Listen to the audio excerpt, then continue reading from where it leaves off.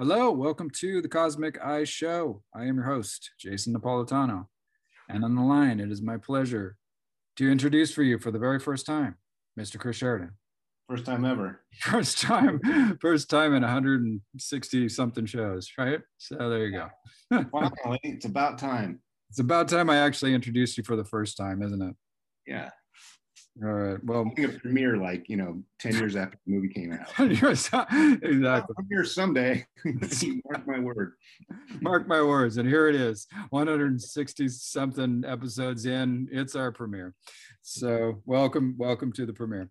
And speaking of premiere, what yep. we're going to be talking about is, I believe, the very first published work of Mr. Manly P. Hall. So that is a premiere or a debut, if you will. Maybe all that and more.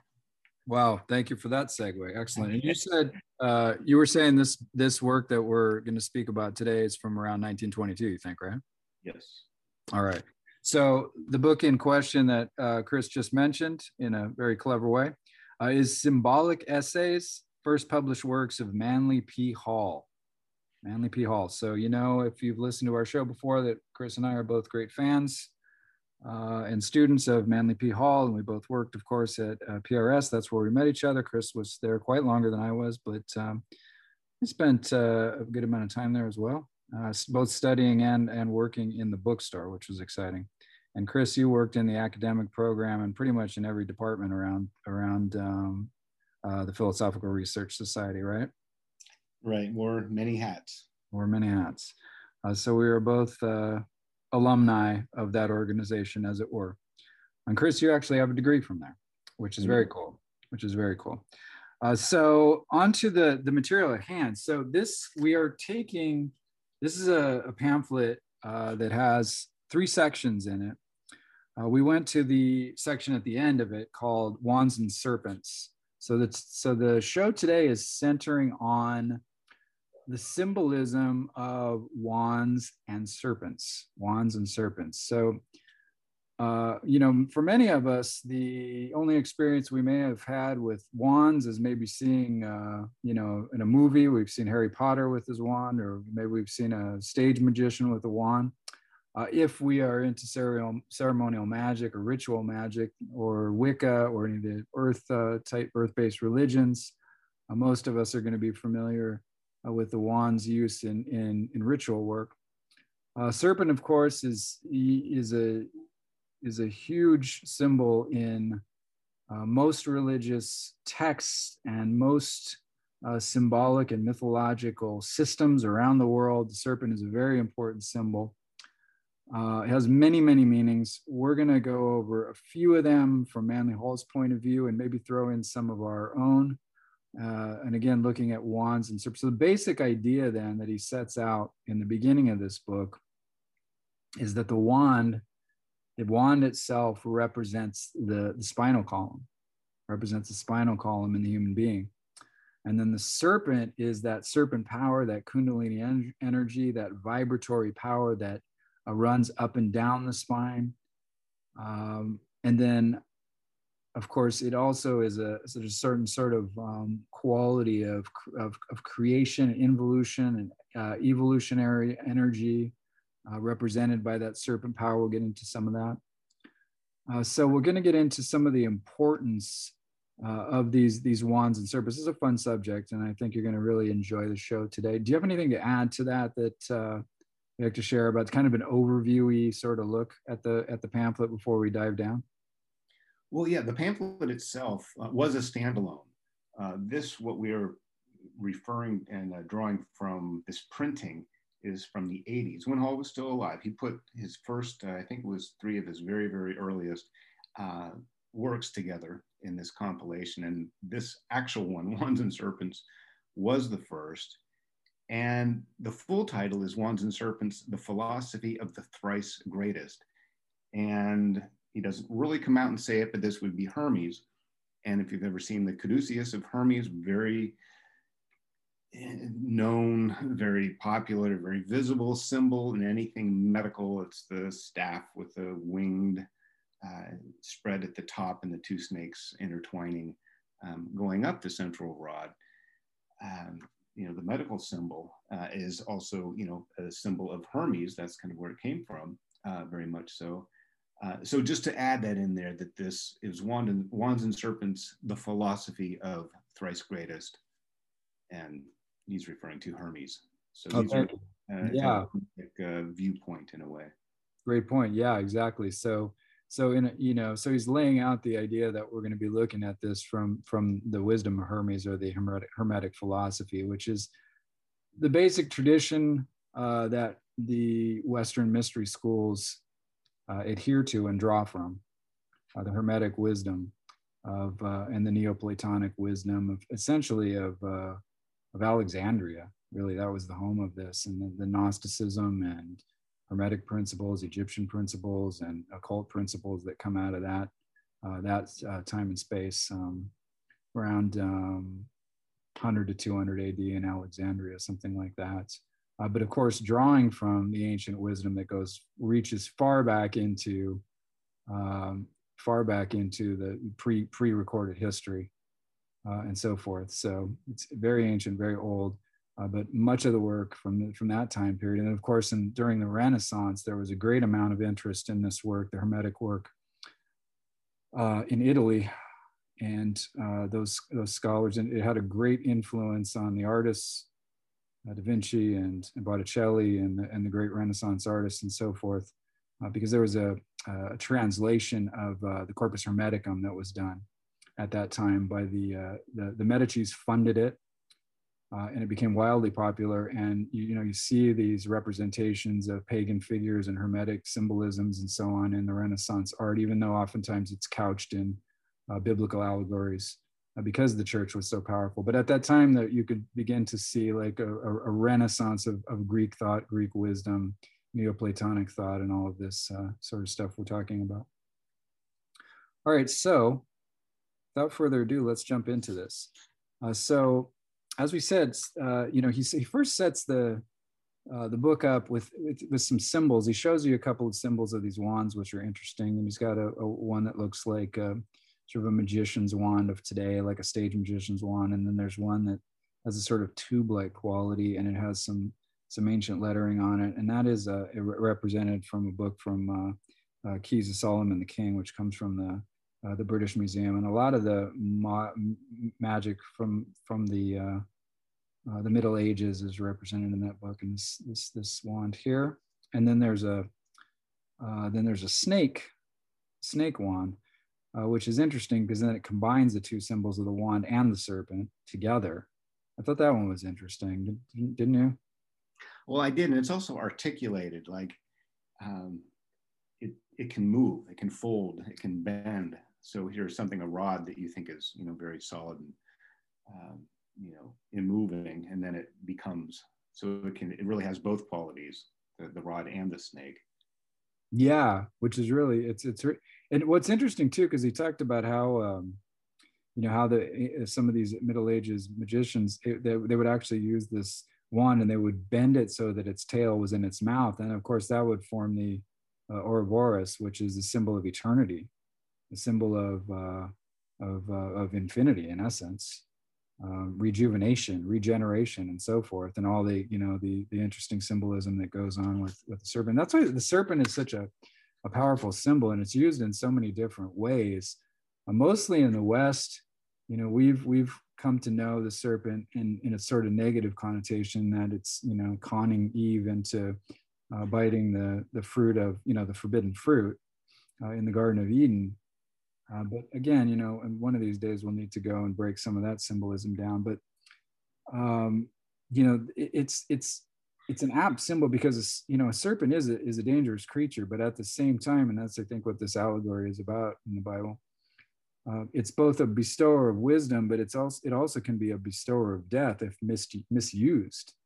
Mm-hmm. You know what I mean? And so that energy is very powerful, and they always talk about that in the yoga traditions, that raising the Kundalini energy, while it's a positive thing, if one isn't sort of prepared for it ethically, morally, spiritually, psychologically, physically, even, it would be like putting too many volts through a system that wasn't able to handle it. Do you know what I mean? volts of electricity into something that wasn't equipped to take that much voltage, let's say. And so, it can be very dangerous. And that's why, and oftentimes, the serpent power is analogous to electricity or to different types of, invisible energy and things like that, which is interesting. So speaking of this wands and serpents, let's talk about the idea in the Bible, because I think this is one of the interesting allegories that he points out is the story of Moses and Aaron. Do you have that particular section open in Exodus, or do you want me to read that? Yeah, you can read that. And before you do, before he wrote that, he wrote you were talking about Genesis, just to kind of tag on to that. He talks about paintings of the fall of man. The serpent is always depicted in the tree coming down, the head pointed downward. That's that energy of bringing that involution, coming down from a refined into the earthly, more carnal, corporeal realm, and then it's the rising up, the regeneration. The regeneration, yeah, is rising up. But it's also important that it does come down. Well, we wouldn't exist if it didn't come down. I think that's one of the reasons, and that's one of the allegories of that. The idea of the fall, in the Garden of Eden, is it's actually this highly spiritualized energy coming into physical manifestation, or what he called crystallization, I think, in the pamphlet. And it's as if this energy is hardened down into a material existence at a much lower vibration, both spiritually and kind of temporally speaking. And then it's when something is made, incarnated, made of flesh, made physical, which is interesting too. And then, then the idea then of evolution or evolution in contrast to the involution of us coming into materialization, is sort of moving into a more spiritual state, right? While we're still here on Earth. While we're still here. To be, sort of, these coats of many layers needed to be put on us to be able to exist here. But while we're here, one of the goals is to kind of at least psychically shed those off, one by one, before we transition up. We'll already be refined again. It's the winter when everything goes down into the earth and then comes up, which we'll get to. But then that becomes our task, which is, I guess, leads into what part you're going to read about, Aaron, I think. Yeah, exactly. One more word, though, about the wand. The wand is also analogous to the will. It's analogous to concentration. It symbolizes concentration and focus as well. So it's like there's a hint in that when you understand that the wand both symbolizes the spine itself, but it also symbolizes the will and the desire to actually cause that energy to rise up. And so it's not just that energy, though, that we're talking about when we're talking about the symbolism. We'll get more into this, but it's also the qualities of higher spirituality, like loving kindness and compassion and altruistic works and so forth, right? So there's an ethical and moral dimension to this as well, isn't there? There is, and symbolized through something like a rod or a wand, that it's kind of narrow and pointed, that it's very clear on its direction. It's clear on its direction. Wow. Yeah. Very good point. Very good point. And that's, and that's the thing, is like you're putting your clarity, your concentration, and your focus on raising this energy, raising this vibrational quality in yourself. And there's a hint there. So, all right, I'm going to read this then. This is from Exodus chapter 7, verse 8 through, what are we going down to? 10, or down through 12, it looks like. Okay. The Lord said to, well, let me contextualize this. So Moses and Aaron have been charged by the Lord to go into Pharaoh to demand the freedom of the Israelite slaves that were working for the Egyptians. So this is when they go in to confront Pharaoh. So the Lord said to Moses and Aaron, when Pharaoh says to you, this prior to it a little bit, and then we get into it. Pharaoh says to you, perform a wonder, then you shall say to Aaron, take your staff and throw it down before Pharaoh, and it will become a snake. So Moses and Aaron went to Pharaoh and did as the Lord had commanded. Aaron threw down his staff before Pharaoh and his officials, and it became a snake. Then Pharaoh summoned the wise men and the sorcerers, and they also, the magicians of Egypt, did the same by their secret arts. Each one threw down his staff, and they became snakes. But Aaron's staff swallowed up theirs. Aaron's staff swallowed up theirs. So Aaron's staff that became a snake actually swallowed up all of Pharaoh's magicians' staffs who did the same work. So that's an interesting symbol there. Manly Hall pointed out, interestingly, that was the idea of really transmuting this energy into another form. In other words, the snake doesn't, the snake's not specifically, it's not really killing the other snake, it's consuming it.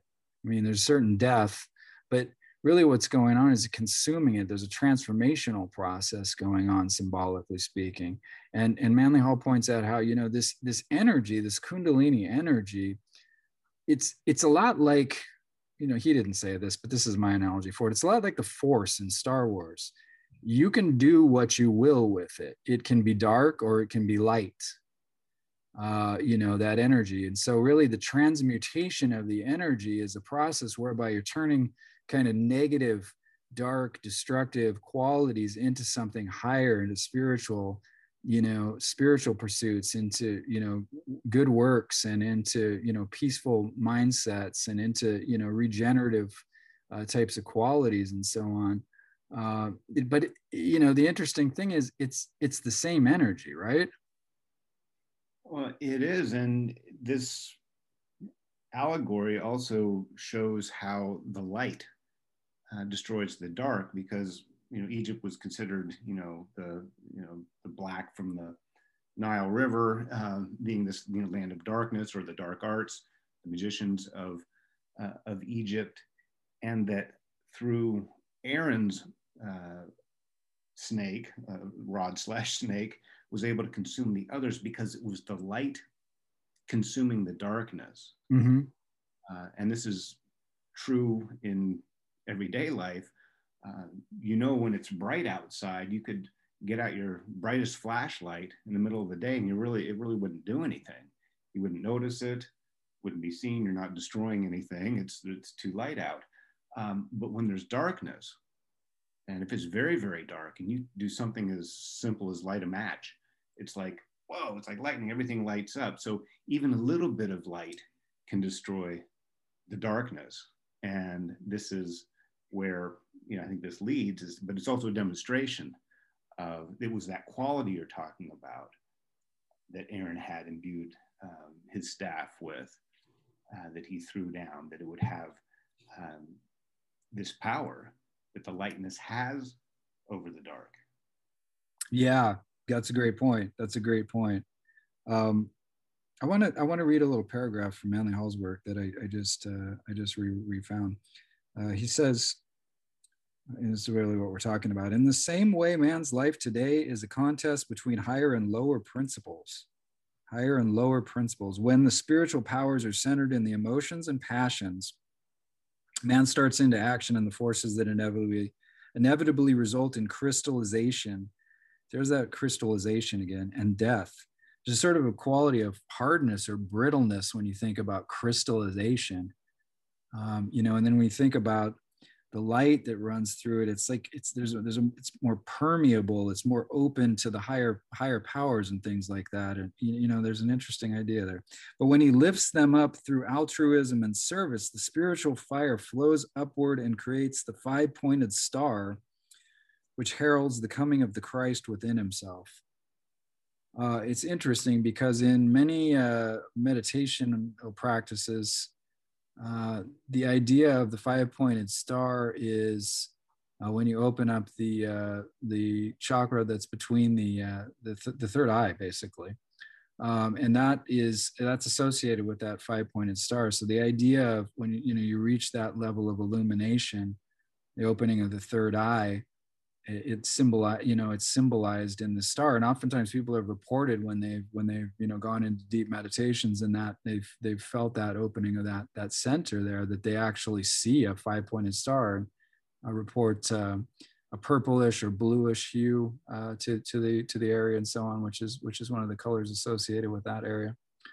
So it's interesting, this symbolism has been around for a long time.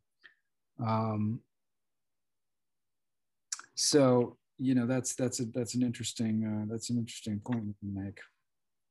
The other thing, kind of going back to this idea of the serpent in Eden, and you were talking about that downward pointed serpent.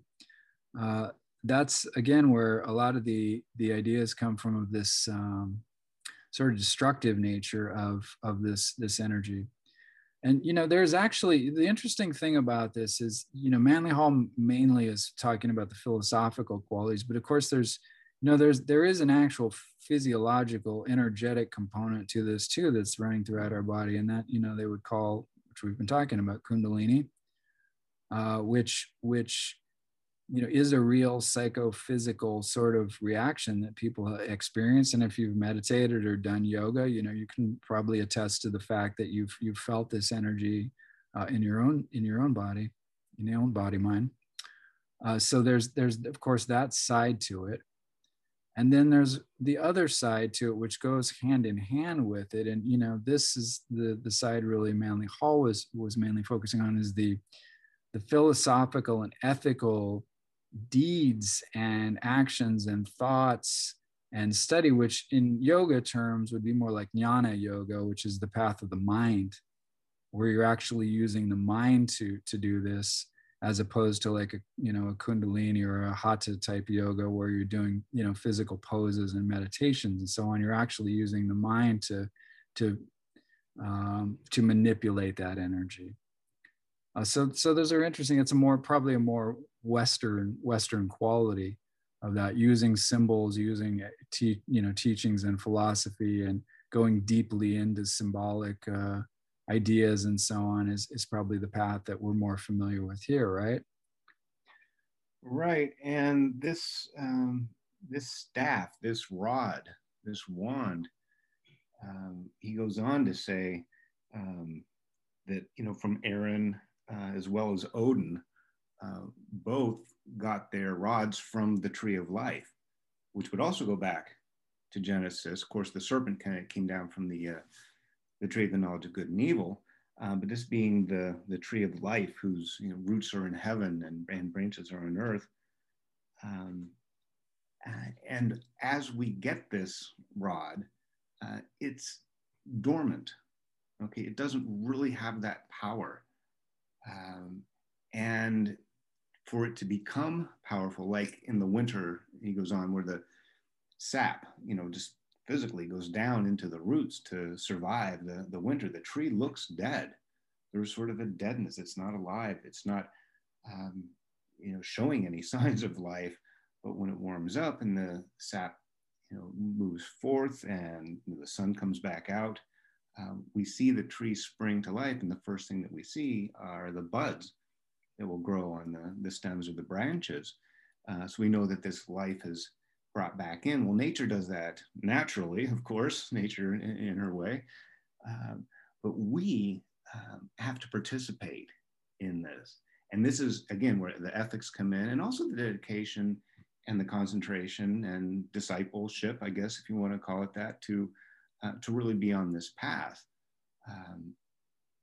It takes our involvement, and like you would cultivate, a garden. Yes, stuff grows anyway. And flowers grow through the cracks on the sidewalk in spite of the city. Nature has her way. But when you farm or you garden, you're actually helping the process. You're manipulating, the soil, and you're making sure that, the sun and the water and everything happens in its right proportions to do something the plant's already going to do, but for it to bud and to bloom and to show, in this sense, that you're demonstrating the good works, that you've done it correctly, that you've taken the care to cultivate this new growth. And that's this spiritual development that he talks about through this process. Yeah, great point. Great point. And it's like I like what you're talking about too. And you know, it's a process of hard work, of diligent work, of you know, bumps and bruises along the way, and you know, difficulties and challenges and so on. But it's a work of dedication. You really do have to dedicate yourself to it, and you have to, you know, this is where that will, the idea of will in that symbol of the wand or the symbol of the staff, which are, you know, really the same thing. If you're familiar with the tarot card of the magician, you see that the magician is holding up a wand in his right hand and is pointing with his left hand, is pointing with his finger, and it's indicating that he's focused and concentrated on a particular thing, on a particular goal, but he's guided by the higher source. You know, it's the right hand going up into the air. It's showing us that he's guided by the higher self, or by divine mind. But his work is to be that conduit. His work is to be that that sort of worker for the Lord, as it were. So, you know, we go out and you know, for the, you know, we're doing our work in life, and you know, we're a representative of that one source, that and that one power that we're all a part of. But we have to, you know, we have to make the choice. It's not easy work. It's not easy work. It's not easy work to get out into the community and to do work. It's not easy work to write and share things, and you know, be a positive person and be a voice of reason in you know, in difficult situations, and to try to make a positive difference. Sometimes, you know, and then that's where it's like that downward pull of day-to-day life, you know, all the negative stuff you see in the media and so on, is you know, is difficult to pull yourself out of, you know, getting caught in the inertia of that whole sort of zeitgeist of modern living, let's call it, is a challenge. So, you know, you have to be very diligent, focused, and concentrated on what your goal is. And, you know, essentially with all of this stuff, you know, the goal is self-realization. It's union with the higher self. It's self-direction, as it were. So in other words, the divine source is guiding you in a way that, you know, you begin to operate in a harmonious way with the natural order of the universe, in essence, without sort of gumming up the natural harmony that exists. You know, you kind of get out of the way. You put yourself in accord with the Tao, as the Taoists might say. You know, but it takes work. It's, you know, it's like, it's one of these things. It's a paradoxical thing. You know, kind of like martial arts. It takes great hard work, day to day, you know, exercises and work and kind of, you know, focus and so on, to make something spontaneous and easy. It's a very strange thing, you know, to become relaxed enough and focused enough and have, you know, the natural spontaneity of goodness flowing through you. Seems like it should be the most normal thing in the world. You think, well, look at a baby, look at a puppy, and you see this like sort of spontaneous goodness in these things. And then, as you know, as time goes on, you know, the world gets at us, and you know, we've got to work to break out of that inertia, that downward pull, right? And that's another way of looking at that energy. We have to raise that energy within ourselves, that serpent energy, that, you know, that wisdom, up the spine, as it were, you know, and not just up the spine, but, you know, in our daily life too, right? Well, that's the ultimate destination. Yes, it comes up, and as it comes up, it goes through the heart and then up to the mind and out to our arms and hands and our mouth, what we say, our works and words in the world. And it's a way of still being in the world, but not being bound by it. And this breaking through, you know, is like the bud blossoming through from the dead twig of the winter. It's proof, it's evidence. And then what happens with that? Well, then there's color, and then there's a blossom, and then bees come, and then there's leaves, and then there's fruit that you can eat. I mean, it's the beginning of this whole, you know, much larger process. But to get there, you're right, to go from the cold winter, and we become hardened. We develop a shell over time through adulthood. You have to, or you won't survive. But like the armor of the knight in medieval times, it can protect you in battle, but it also shields your spiritual heart from experiencing true love. And that's where the armor has to come off when he comes back to the maiden and let this in, which may be one of the most vulnerable things you can do. But the beauty has to come through. The flower has to grow up through the crack in the sidewalk. Nature has great forces that come to our aid. Yes, it takes a lot of work, and yes, a lot of those miles seemingly are traveled alone, but we are part of this larger force that wants us to do this work and is there to help. But we have to move our hands and feet, at least symbolically. We have to do what is ours to do, and that is to direct our minds in that way. Can I look at social media or the news and think the best in humanity and what people have to offer? Well, when I'm seeing and hearing a lot of some of the worst people have to offer, then my mind is going in that direction. So take the wand and be clear on where you want to point it, but point it to that, point it upward. If it's a higher thing, point it, to the heart of what's good and beautiful in the world. And while you're mired in all the hate and discord and frustration and pain and suffering and sorrow in all the world, you have that direction, you have that. And if you can blossom and show and shine your light and colors and flowers, that helps everybody. But it is the work of the magician, it's the work of the philosopher, it's the work of the mystic, the shaman, and really it's the work of every seeker who listens to something like this.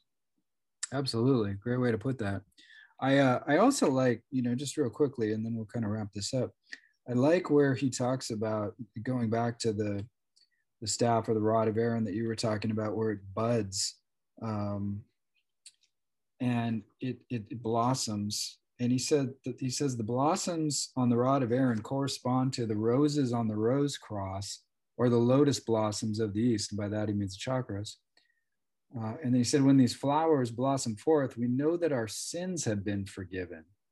Know that our sins have been forgiven. And then the other interesting thing he talks about is how at this point, when you begin to open these centers within yourself, and you begin to sort of shine with this new wisdom that comes from the work that you're doing and the positive deeds and positive actions and thoughts and so on, that you get the attention of, let's call them spirit guides, masters of wisdom, angels, whatever you want to say, and these these beings, these higher beings, and begin to help direct you. More makes more, as it were. So the more your spiritual light unfolds, the more help you get on your path to higher levels of understanding, is what he's pointing out. And I think that's a very valid point. And then he also points out that the more negativity, the more destructive qualities you cultivate in your life, the more of that you tend to bring into your life, and you become a sort of target for some of those destructive elements, and you get pulled into their whirlwind. And again, it's very much like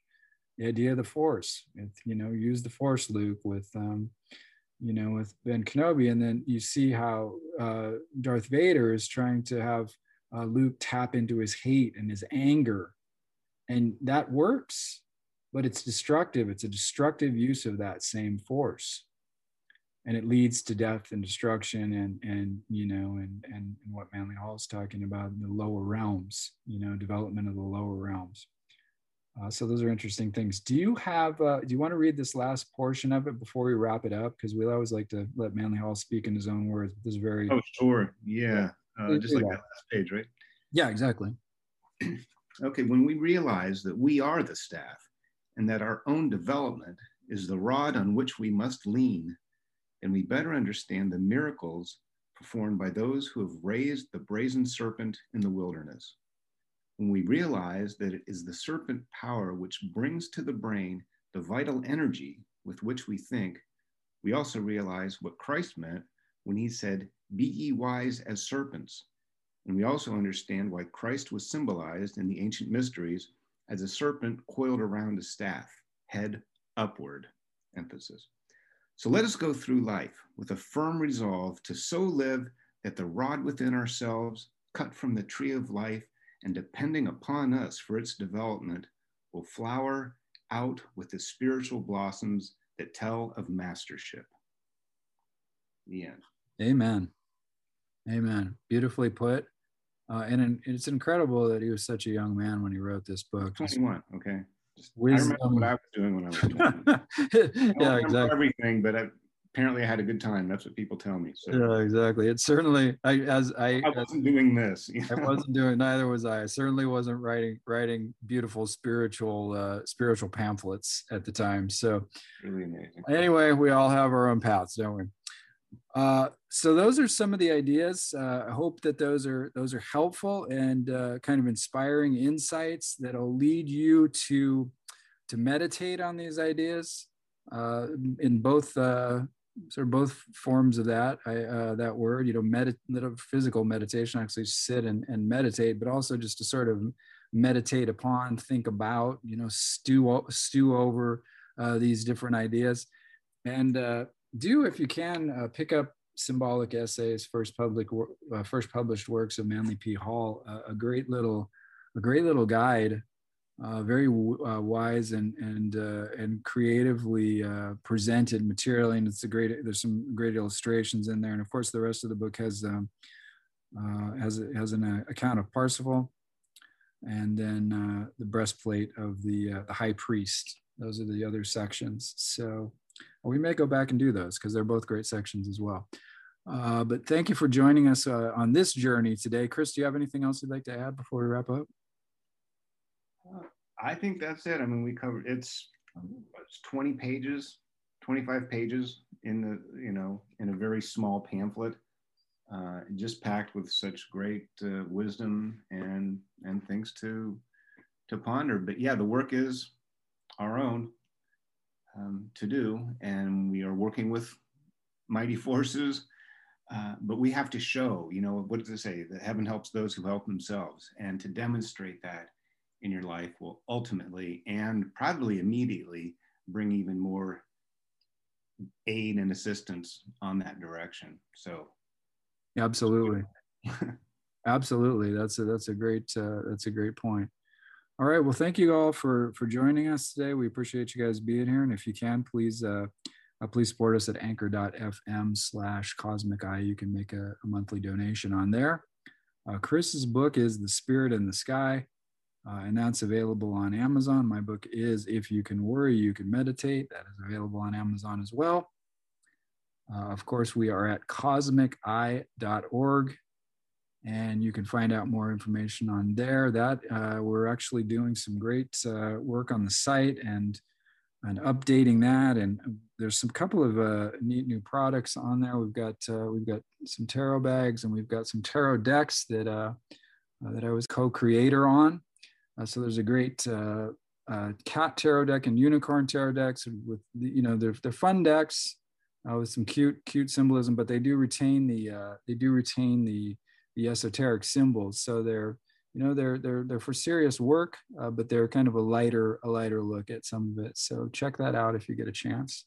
Those are both available now, those two decks, and then there's some great tarot bags on there as well. Thank you again for joining us. We appreciate you guys being here. Thank you so much for all of you guys who are donating to us. We greatly appreciate you guys and everyone who's showing up. So have a great week. Be safe out there. Goodbye, and God bless.